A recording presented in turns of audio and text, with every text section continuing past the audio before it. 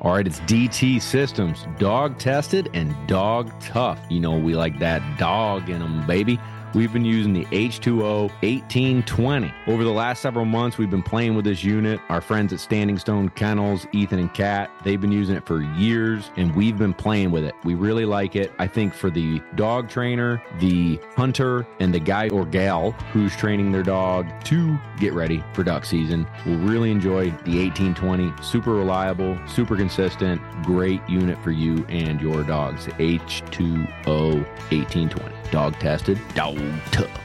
Gunner Kennels, baby. Hashtag man's best kennel. Well, it's also now hashtag man's best food crate. It's freaking raccoon proof. You can't get into this thing. Your dog can't bust into the lid and eat all the food. Trust me, I know Memphis has done it in the past. She looks like a blown up pumpkin. Boom. But not anymore. We've got the Gunner Kennel food crate. It's easy to pack, easy to store, keeps food dry, which food's an investment, man. That Purina, baby, it ain't cheap anymore. So keep it dry, good, all that stuff, easy to pack, easy to store. The Gunner Kennel food crate. Slide into DMs if you'd like to learn more. All right, our number one asked question is revolving around force fetch. Whether your dog drops the bumper or duck at the edge of the water, or you failed a few hunt tests because the dog monkeys with the birds or won't pick up a bird, let me help you help your dog. Bunch of different breeds, bunch of different personalities, start to finish, teaching you how to do it. Links in the description.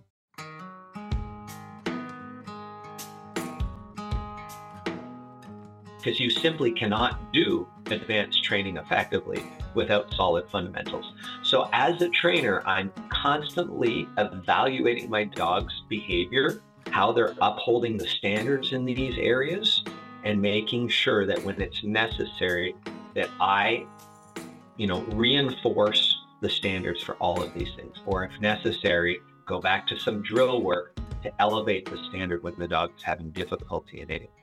All right, everybody. Welcome to another episode of Lone Ducks Gun Dog Chronicles. As always, it's an honor and a pleasure to have our friend Kevin Sheff back on the show. Kevin, how's your winter going? And tell everybody a little bit more about yourself if they haven't tuned in to all the previous episodes. I'm doing great. Winter's been going great, to be honest. I'm working hard on a lot of retriever related things, but I'm also enjoying life a little. I got to spend New Year's Eve in Times Square. I went out to Colorado, did skiing in the last couple of weeks, but life is good living here in Tampa, Florida, or near Tampa, Florida. So enjoying things.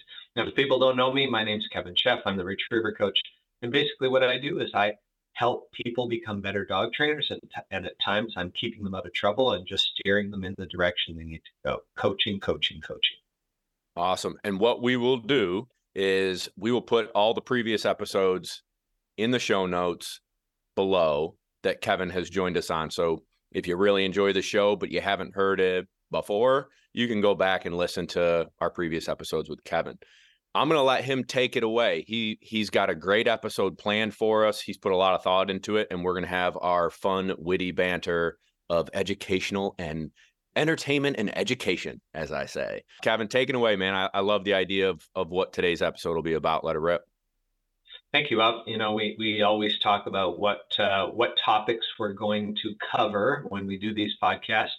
And one of the things that I thought we could chat about today was advanced training. Oftentimes, if we think about fundamental training and intermediate training, those early stages of dog training, our focus is rather linear. And what that means is that we work on one skill or drill, and then we move to the next one and we complete that one, and then we move to the next one. For instance, we start with treat training, and then we do basic obedience, and then we do collar conditioning, and then we move on to fun fetch and teaching the dog to hold, and then reaching a little, and that just continues on in a linear fashion. We're not jumping all over the place covering a bunch of different things. And it's the same with marking development. We're really going in a linear fashion and installing some good habits, some skills, and we have a plan that jumps from one drill or one situation to another with respect to marking. But then we get to advanced training, and all of a sudden, not only, we don't just have two paths where we're headed on. These paths start to diverge or branch out into several different areas. And this is where it becomes complex. This is where trainers tend to get overwhelmed. They get lost. They get intimidated. They focus too much in one area and not enough in others. And our goal here today is sort of help people get a mental image of what the framework looks like to really do advanced training with the dog and create the type of dog and create the type of handler and trainer you want to be in order to have a great outcome to achieve your goals. Absolutely. So I don't always like to put age brackets on dogs because, one, people will be too proud of themselves if their dog is younger than this. So they'll say their dog is the greatest because it's 7 months old doing all this stuff. And I also don't want to make anybody feel bad that their 4-year-old isn't at these things. So as we talked, like the word you use is fundamentals, let's really quickly say, like, these are the steps we want to have proficient and have taught before we're worrying about what we're going to have this whole episode be about. So if we're talking about fundamentals and intermediate training, it really is all of the steps, and I'll get to timeline in a minute, but it's really all of the steps that install the foundation under the dog that are going to support doing the advanced training. So they're the things that I mentioned earlier with respect to force fetch and force tool pile, moving on to three-handed casting, advanced T or some form of a T, and then some other handling drills to transition those skills that a dog learns in the yard to the field. This can take quite a bit of time. It could take a year, it could take longer, quite frankly. It just depends how often you're able to get out and train more than anything else, or whether you're up north in the wintertime and you can't get out and train. So, this isn't a rush. Nobody should ever think that training is a mad rush to get things done, or you need to be here by a certain point. It's really about making sure that you're doing everything in a thoughtful, methodical fashion, and you're putting those building blocks underneath your dog that are going to support them through advanced training. In terms of marking, we're talking about some good habits right at the beginning, and I've talked about those in another episode with you, which you'll refer to in the notes at the end of this. But we talk about, teaching the dog these core skills, which is watching the mark through the arc of the throat, going straight to the retrieve, finding the retrieve without a hunt, learning or shaping some behavior in terms of steadiness, developing that into doing a double or a triple, taking it from the yard to the field, introducing it in the water. There's all of these steps that happen throughout the marking development phase as well that are very, structured. Have I answered the question? But all that marking training takes place during the drill work. We don't want to separate those two things and say, well, we're going to do all the drill work first because that's really important. If that's your train of thought, you're making a huge mistake. You need to use that time as well to develop the marking side, because when you get through intermediate training, your dog is going to need these core marking skills in combination with the drill work skills that you've developed in order to move on to advanced marking concepts or blind concepts for that matter. Absolutely. I also would say that it helps balancing their attitude. The marking stuff is really, really fun. And so if your dog's getting bored with drill work, you need to kind of manage that dog's attitude during the drills and maybe end the session sooner or whatever. But the point is, when they go out and do marks, it's a way for them to take a deep breath and use their natural instincts. They don't have to think as much because they're just going and doing what they're bred to do. Now, we're teaching during those things, as Kevin mentioned, but the point I'm trying to make is it helps balancing act that dog's attitude as it's developing. So they don't even know they're learning, but they are. I totally agree. I mean, there's got to be payback, right? The dog is working hard for us. They're working under stressful environments because they're learning new things every day. I'm not talking just about the e-collar pressure or the training tool pressure that we're using, but we're talking about the mental pressure that they're under every day to learn something new. And it is new every day to a young dog. And so, just like you said, we need to give a little back. We need to create this bond, this trust, this teamwork between dog and handler, this attitude of looking forward to getting out there every day, no matter what we're going to be asking them to do. And it comes from the stuff you just mentioned, with giving them back something like marking. That's their DNA that kicks in and says, I got to get that. I love that. That's my whole reason for being, that's what. Yeah, absolutely. Yeah. So again, everybody, we've got a strong foundation, and think about building a house, right? With all the fundamentals, all the marking development, all the drills, we have built the foundation. We've constructed the framework of the house.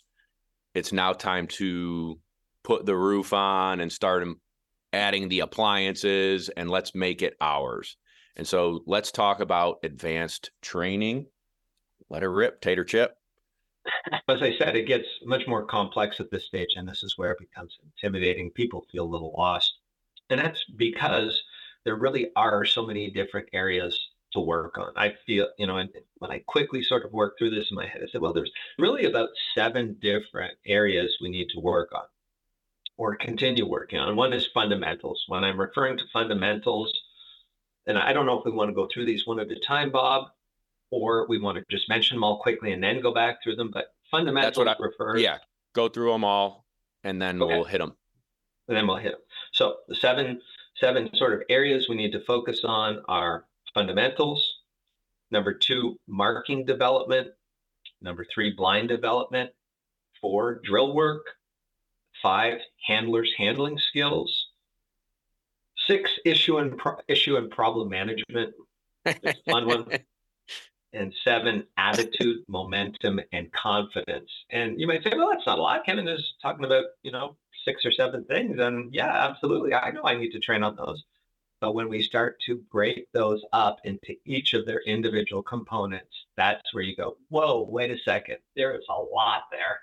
Yeah. And even thinking about this episode, it's like we're about to drink from a fire hose here. There's so much good stuff. So let's dive into fundamentals. We kind of already did, but during the advanced training, you're still working on those things. So what are those fundamentals you want to be working on during your more advanced work? Absolutely. And just let me reassure people right now, the people that feel like they're drinking from that fire hose. So they're like, wow, I'm hearing things from Kevin and Bob that I don't even know what those terms mean. Don't worry about that right now. Just the most important thing is to get what you can out of this conversation between Bob and I. And as you get more experience, as you are exposed to more things, they're going to start to fall into place. And what I want you to do is come back and listen to Bob's episode 6 months from now or a year from now, and you're going to go, that makes sense. Now I can put that into practice. Or I've got a place where it fits in my head. So don't worry about being overwhelmed. Just get what you can out of this conversation today. So we're talking about fundamentals. We're talking about 5 different things. These are my 5 fundamentals: go, stop, come, basic obedience, bird handling, and delivery. Why am I talking about these? Because these are the things we focus on during the basics and intermediate stages of training. However, they are the key to being successful. I don't really care about all of this, super exciting advanced stuff that we're going to be doing if we don't have solid fundamentals, because you simply cannot do advanced training effectively without solid fundamentals. So as a trainer, I'm constantly evaluating my dog's behavior, how they're upholding the standards in these areas, and making sure that when it's necessary that I, reinforce the standards for all of these things, or if necessary, go back to some drill work to elevate the standard when the dog is having difficulty in it. So it's about watching and paying attention to how your dog is behaving with all these things. When I tell the dog to go, are they going? Are they popping? Are they freezing on a cast? That sort of thing. When it comes to stopping, I'm talking about stopping on a whistle in the field. Does the dog stop crisply? Do they put the brakes on? Do they spin around completely? Do they plant their butt on the ground? Do they look at me when I tell them to come? That's self-explanatory. Basic obedience. How are things going when you're going to and from the line? What's going on the mat? If I've got a dog that's animated, creeping, making noise, how can I sit there and deliver precise information to get them to pick out a gun station or line to a blind? It's very complex. Can't do it. So I've got to have those fundamentals in place. Bird handling and delivery. We have many dogs, as a person who goes out and does seminars all over this country all year round, I am constantly seeing dogs that have bird handling and delivery issues. And the last thing we want is a dog that's going to freeze on a bird at a hunt test or a field trial. And so when you say freeze, you're saying sticking. Yes. And so sticking on a bird. Sticking and freezing on a bird means that the dog's not giving the bird back to you. They just clench down and hang on tight. And that is a giant no-no. Giant no-no. And once you're there, it's really hard to fix if it happens at an event. But people will say, hey, my dog has never done it before. I've never seen it. They've never done it in training. And the truth is, there are about 20 symptoms of freezing that happen in training all of the time. Mm-hmm. And I can tell you, I've never trained a dog that will not exhibit one or two or many of these symptoms at some point during their training career, whether it's with a bird or with bumpers. And I'm always on the ball to make sure that I address any of those behaviors in training, because that's what prevents freezing on a bird. And just if you have a bird handling or delivery issue and you're not sure how to deal with it, right now, if you go to my website, www.theretrievercoach.com, there's a free resource button in the top right-hand corner. And there you can get a free lesson on that identifies all of the behaviors you can see and how you can deal with any of them. So feel free to go there and grab that. No charge. Boom. When Kevin and I go into the duck blind together, you know that we're packing the business, baby. Man, when I've got to pull up on a old Drake Millard, I want to make sure that if my aim is true, that duck goes down. And I am slinging the bismuth at him, baby. Check him out. Kent Cartridge. Bismuth. Add it this duck season. From the duck blind to the holding blind, baby, it's Purina. The food that fuels the truck of lone duck. The big dogs are eating the 30-20 Purina Pro Plan Sport. We do the chicken blend. I've also had friends that have super success on the salmon blend, but it's a great food to fuel the athlete that gives you their all. So why don't you give them your all? Feed Purina. I will also add to that real quick. One of the things that is my giant pet peeve is someone running an advanced dog. And I'm going to even say a senior hunter and above. Master hunter, qualified all age, all that advanced opens and stuff. At the Master National this year, it was, the word I'm going to use is appalling, because that's how embarrassed I am to watch someone training and working at a national event, and they are having that nationally competing animal dropping birds at their feet, begging them to fetch it back up, watching the dog parade around because he doesn't want to give it right away, and they're begging for a nice delivery. So to me, that's a person who missed the fundamentals and moved forward, and the dog is progressing really nicely, but we've got a chink in our armor. We've got a crack in our foundation. And so I don't want to beg, borrow, and steal to get this dog to come sit nice next to me, because what that also does is when I'm lining up for my memory birds, when I'm getting ready to run a poison bird, I need that dog focused on the next task at hand, not dinking around at the line. So to me, those fundamentals of bird handling and delivery, it sucks to move forward and have to keep backing up and worrying about that stuff. Let's make sure that stuff is right. I think you make a great point there. And also, too, if the dog is just more focused on keeping the bird because they want to eat it or delay getting on with the test, I mean, are they really focusing on what else needs to happen out in the field? Absolutely. When things are complex, I mean, this is, yeah, enough said on that. Yep. We're moving on to marking development. And this is one of the big intimidating ones.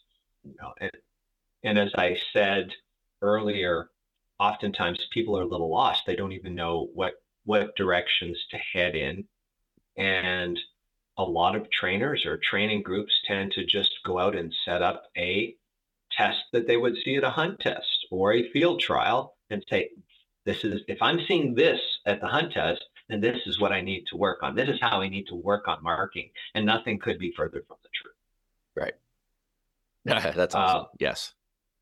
Yeah. So if this is something you're doing, listen closely. I think you could find out some things that would be very valuable to improve what's going on in the market.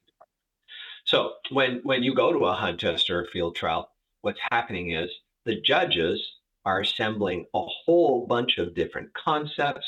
They're adding a whole bunch of factors in. We can talk about what those are in a minute, but they are adding a whole lot of complexity to a test in order to check to see, are you training your dog? Are these dogs disciplined?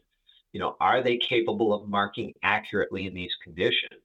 And if we just throw those all into our training test, there's just too much there for the dog to really, you know, learn one particular thing or a couple of particular things in order to learn how to do them well. And so what we want to do as trainers is break all of this down into 7 or 8 different components and focus on each one of those in our training. And we rotate through all of these things on a constant basis. We evaluate how the dog is doing in each one of these areas, and then we make adjustments. So let's talk about the different marking development categories that we need to be thinking about. The first one is marking concepts. That's where we're teaching dogs, you know, how to do a check down bird, how to do a punch bird, how to do equidistant marks. And you might say, well, what are all those things? Well, the punch bird is one where the dog has a tendency to break down early and begin to hunt before they achieve getting to the destination. Or a check down bird is one where the dog tends to overrun the check down mark because there's something drawing them deep. In equidistant marks, we have 2 birds that are relatively close together. And in those situations, dogs either want to switch, maybe tempted to switch, or go back to an old fall. So we've got marking concepts, you know, and there are several others that you would want to add to that category and work on those. We work on teaching dogs to fight factors. That's number 2. What does fighting a factor mean? Well, you know, there are things that push or pull a dog offline to a retrieve. They are crosswinds. They might be in terms of water, that would consist of entries. You know, dogs want to run around an entry into a pond. There are exits. If a dog has to angle out of the pond, they tend to want to square out. If they're swimming adjacent to a shoreline, they might want to land grab. So those are the factors there with respect to water. We also have cover. When you have a cover change, especially if the dog is approaching it in an angle or they see an opportunity to get around it, that's going to cause them to move left or right and get offline to the retrieve. And the last one is terrain. Dogs tend to square straight up and straight down terrain or fall off of it if they're running along a hill. So we need to do some training that teaches the dog to hold the line to the retrieve, and that's what we're talking about when it comes to fighting factors. Third category I have here, and by the way, these are in no particular order, is marking accuracy. People forget about this one, and it's a big one. You know, I cannot win a field trial. I cannot pass a hunt test unless my dog accurately knows where the bird, especially in complex situations where birds are really close together. If they begin to expand their hunt so much that they get out of one fall area and into another, whoa, now you're in trouble. So marking accuracy is really important, especially in the field trial world where you're judged against the other dogs. And if there's 80 dogs in a field trial and one dog is marking more accurately than yours, and the rule book says that marking accuracy is of primary importance, I better be focusing on that in my training. Mm-hmm. My next category is marking and line mechanics. And what I'm talking about here is, you know, the things that I talked on a little bit about during the basics and intermediate training. I need a dog to watch the bird through the complete arc of the throw and mark where it lands on the ground. If a dog is head swinging, meaning they're looking off the retrieve before it hits the ground, they're not giving it a good enough look to accurately mark where it is. I also need to be able to communicate with my dog to pick out destinations that are very close together or have tight lines. And this is not only true in marking, but as I'll talk about in a moment on blind retrieves, I need to be able to communicate very complex things, not only the line to the retrieve, but the depth of the retrieve in certain situations. So can I ask real quick? Yeah. When you say depth of the retrieve, do you communicate with your dogs with like an easy command or a way out so that they focus like that? Yeah, I would say that with a check down bird or a bird that a dog might overrun, I'm going to use an easy cue. And there's other cues that go along with that. I don't typically put a hand in when I send for a check down bird. I send with a lighthearted tone. So there's 3 things that I'm doing to help the dog understand that this bird is a little bit shorter than you might think it is, or to be open-minded to any clues that you might encounter on the way out to the retrieve that's going to help you locate that check down bird. With a punch bird, I've used some long or way back cues. People have a cue word that sort of, with these cues like easy or way out, we're typically attaching those words to the destination before the birds are being thrown. Right. And so it helps the dog recall what gun station they were looking at. And this can only happen if you're doing stand-up gun training. I don't want to get too far into the weeds here and off track. Yeah. But over time, and these are not things that are learned overnight, they're learned over the course of years, what the context of all these cues mean. And so, yes, we will use different cues, different tones of send to indicate the depth of the retrieve. Yep, same here. Looking at my list here, retired guns. Well, some people only work on retired guns because they're doing hunt tests. I feel like with the line mechanics, I asked a question, we weren't fully done, I would say. Oh, sure. Yeah. I think the ability to communicate on the line where, let's just say, a poison bird situation. That dog wants to go get the mark, and I have to have communication and self-control and discipline from the dog to understand no bird, heel or heel, push and pull, and be able to manipulate them on the line before, just that's part of it. I feel like we didn't finish talking about. It's just like being able to push and pull where we want them to go, when we want them to go, and how we want them to go as a team. At the line, we're a team, and I'm the coach, captain, and team owner. Yeah, absolutely. Like I thank you for clarifying it. It's really about, that this category is about teaching the dog to pivot. In other words, lining the dog's spine up correctly. Mm-hmm. And they have to be able to do that rather easily. And they have to do it in a way that's where they're composed. They're not jumping forward on you. They're not taking several commands to do it. At the advanced level, they're very willing to do it. And then targeting, which is the act of getting the dog to look in a specific direction. These, when you get into a master level hunt test where you can have 5 birds laying on the ground, or an advanced field trial, an all-age field trial, you've got to be able to ask your dog to do very complex things. And they have to understand what all that language means. So we have to practice that. Absolutely. Okay, so one of my biggest pet peeves was earlier with dogs who drop and fumble and screw around with the duck at the line during their delivery. My second biggest pet peeve, and I will chew a handler and dog out, is when you're trying to line them up and you say good and they step forward, or you say here and they step forward, and then the owner steps forward, and then the dog steps forward, and then the owner steps forward, and you're just like, the dog is trying to take control at the line, and the owner's giving in to try and pass the test or win the trial, or even in training because they're nervous, versus addressing it in training and saying, you make forward progress without me saying anything, I've got a problem with that.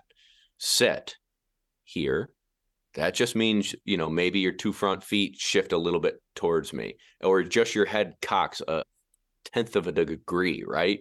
I don't want forward momentum, and then the owner pushes up and moves forward, or like leans way far ahead to try and line the dog to where they want to go. So that is a big line mechanics for me. Sit is of the utmost importance when I'm trying to work a dog at the line. All right, check out LoneDuckOutfitters.com. We've got gear. We've got upcoming breedings. You can see all the dogs in our breeding program. If you're interested in getting yourself into a lone duck dog, this is where you can learn more. Check it out at LoneDuckOutfitters.com. Absolutely. And we're going to get into that a little bit more. I said one of the categories that we need to focus on is issue and problem management. As you said, as a trainer, I'm constantly looking for patterns of behavior. And if you have if you're working with a client, Bob, and this dog is every time they come to the line, or let's say they just first time you're working with them, and all of a sudden, or maybe you've been working with them for a long time, and all of a sudden the handler comes to the line and they're trying to line the dog up, and the dog moves forward a step or two steps when they're in the process of trying to line that spine up. Your alarm bells are going off in my head. It's like, well, wait a second, that's not good. Make a, and hopefully they make a correction. If not, I remind them to make a correction. But then if we continue on in the progress of trying to line them up and then step forward some more, even after a correction, now alarm bell number 2 goes off that says, wait a second, now we have a pattern of behavior. We want to tackle, in our problem development folder, we're going to get out of this complex environment, or after we get done in this complex environment, we're going to go back, we're going to go and simplify and try to tackle this in an environment where we can simplify things and really focus on the problem. Anyway, we'll come back to that. Yeah, we'll come back to that, but that good stuff. Retired guns. Retired guns. Well, define what it is for someone who may not know.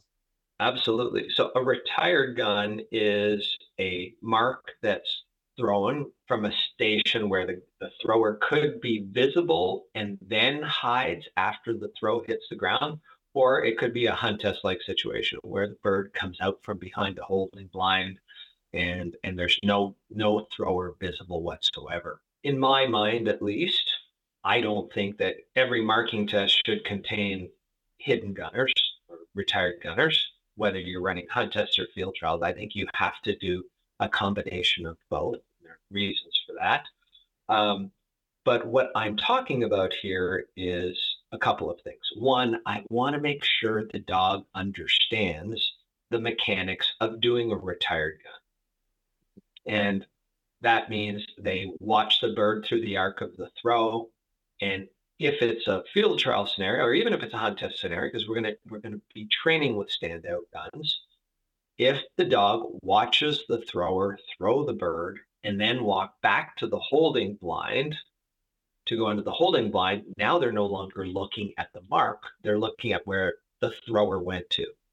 And I want to teach them the mechanics of refocusing on the bird, targeting the bird so that they're going directly to the bird rather than running to where the thrower is. And there's a way to do that.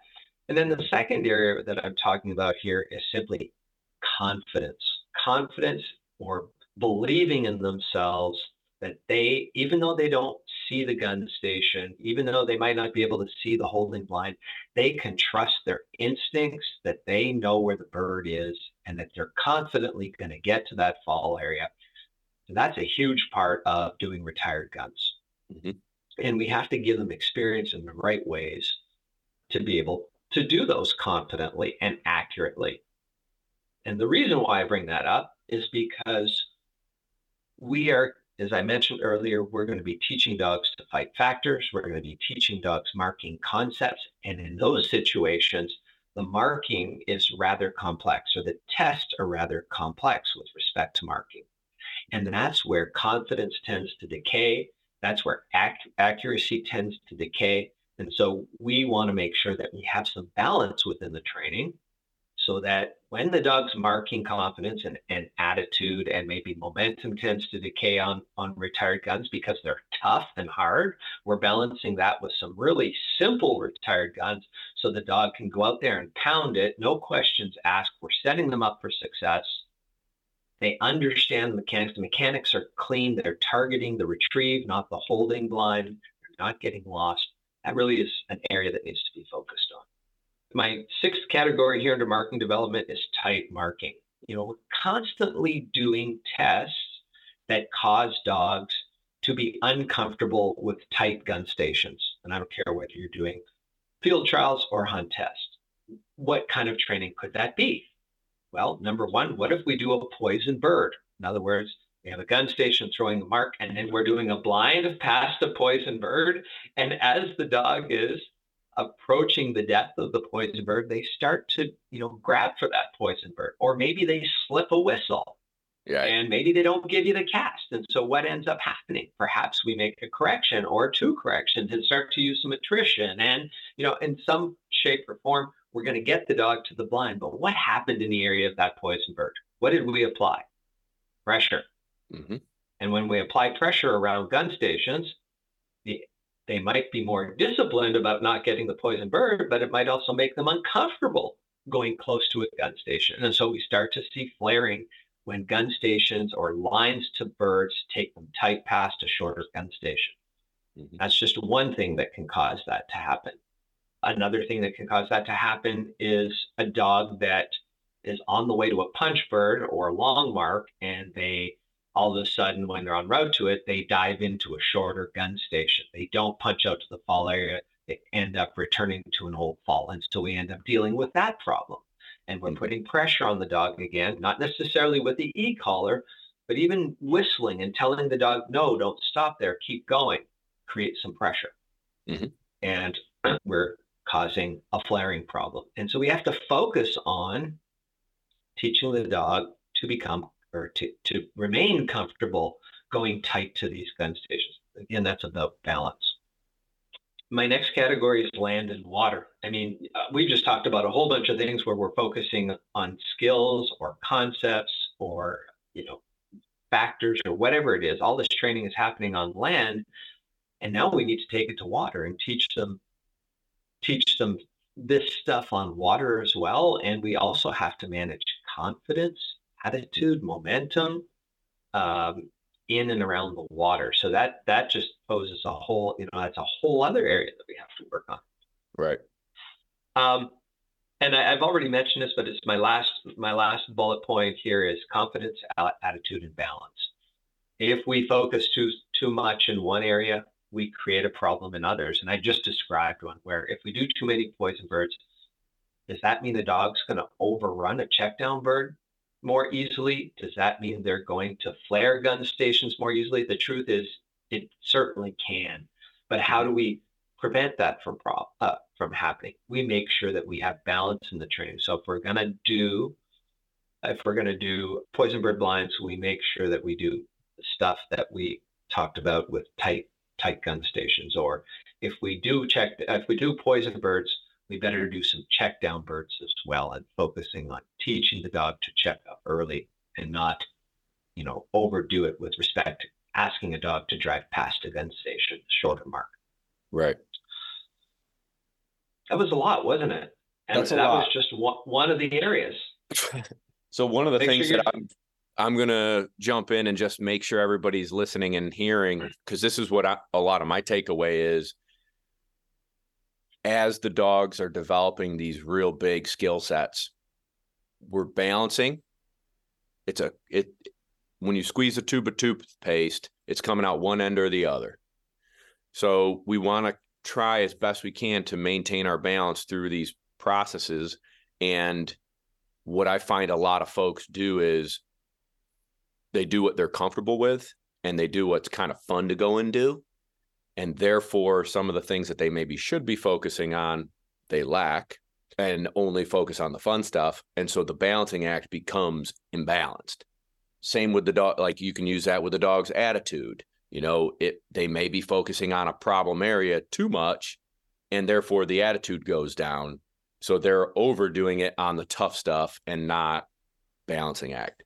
So throughout the process of building the dog, I'm trying to maintain the confidence, the balance, all this information that just was described is all about balance. So when you're thinking about how you train throughout your week, your month, your summer, balance. I'm really glad you brought that up, because that was a point I really wanted to cover here. And I'm just going to drive a point home that really spoke to the stuff that you just talked about. You know, as somebody who's trying to get my dog to a higher level so that I can pass hunt tests and go to the Master National, or I'm trying to win field trials in order to, you know, to get a title or something like that. My brain is always telling me, I need to train hard. I need to train hard. I need to train hard. If I'm not training hard, I'm not accomplishing anything. Mm-hmm. Well, nothing could be further from the truth, really. Balance and working on attitude and confidence requires us to do a little bit of hard and follow it up with a lot of easy. And then that's mentally preparing the dog for a little bit more hard. And then we balance that with a lot of easy. In terms of marking, if I set up really tough checkdown birds, and I can set them up where I can get 75 or 85% of the dogs to run past them. If I set up tests like that over and over and over again, even though my dog might be good at checkdown birds, if they fail enough times, they're actually going to get worse, because they just don't believe in themselves. They don't believe they can do them. And because they're feeling the pressure of that particular test, and they can identify it, Mm-hmm. they're going to go, oh, crap, I can't do this. They don't even want to try to do it. They're looking for ways not to do it because they sense so much pressure in it. And this, I'm so glad you brought this up, because I want people to know that if I'm going to set, and I'll just talk about the same particular scenario, if I'm going to do a really tough checkdown bird, or I'm going to do a couple of really tough checkdown birds, I'm going to do 2 or 3 checkdown birds that are so easy the dog can't fail. Mm-hmm. So that they still believe in themselves and go, yeah, you know what, I think I can do it. I recognize what I did wrong in that first test, or maybe that second test, because failure is necessary for a dog to learn and grow, but I've got to back it up by building them up as well. Good job. I agree. I dig it.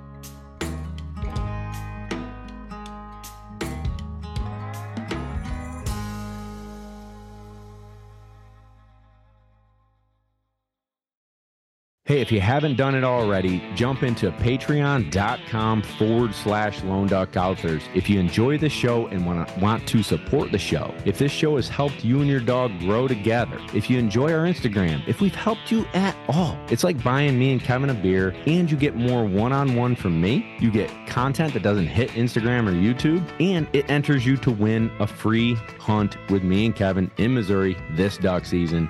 So jump on, links in the description. We'd be happy to have you and love to help you. Hey listeners, Nick Larson here, host of the Birdshot Podcast. As fans of this show, you may be interested in the conversations on the Birdshot Podcast, where we discuss all things upland hunting, from upland birds and their habitat and conservation, to the shotguns, bird dogs, and gear used to pursue them. Whether you're a seasoned upland hunter or just getting started and wanting to learn more, I interview a wide range of guests, each with their own unique perspective and valuable experience to share. If you're on the hunt for more upland hunting conversation, please consider subscribing to the Birdshot Podcast today.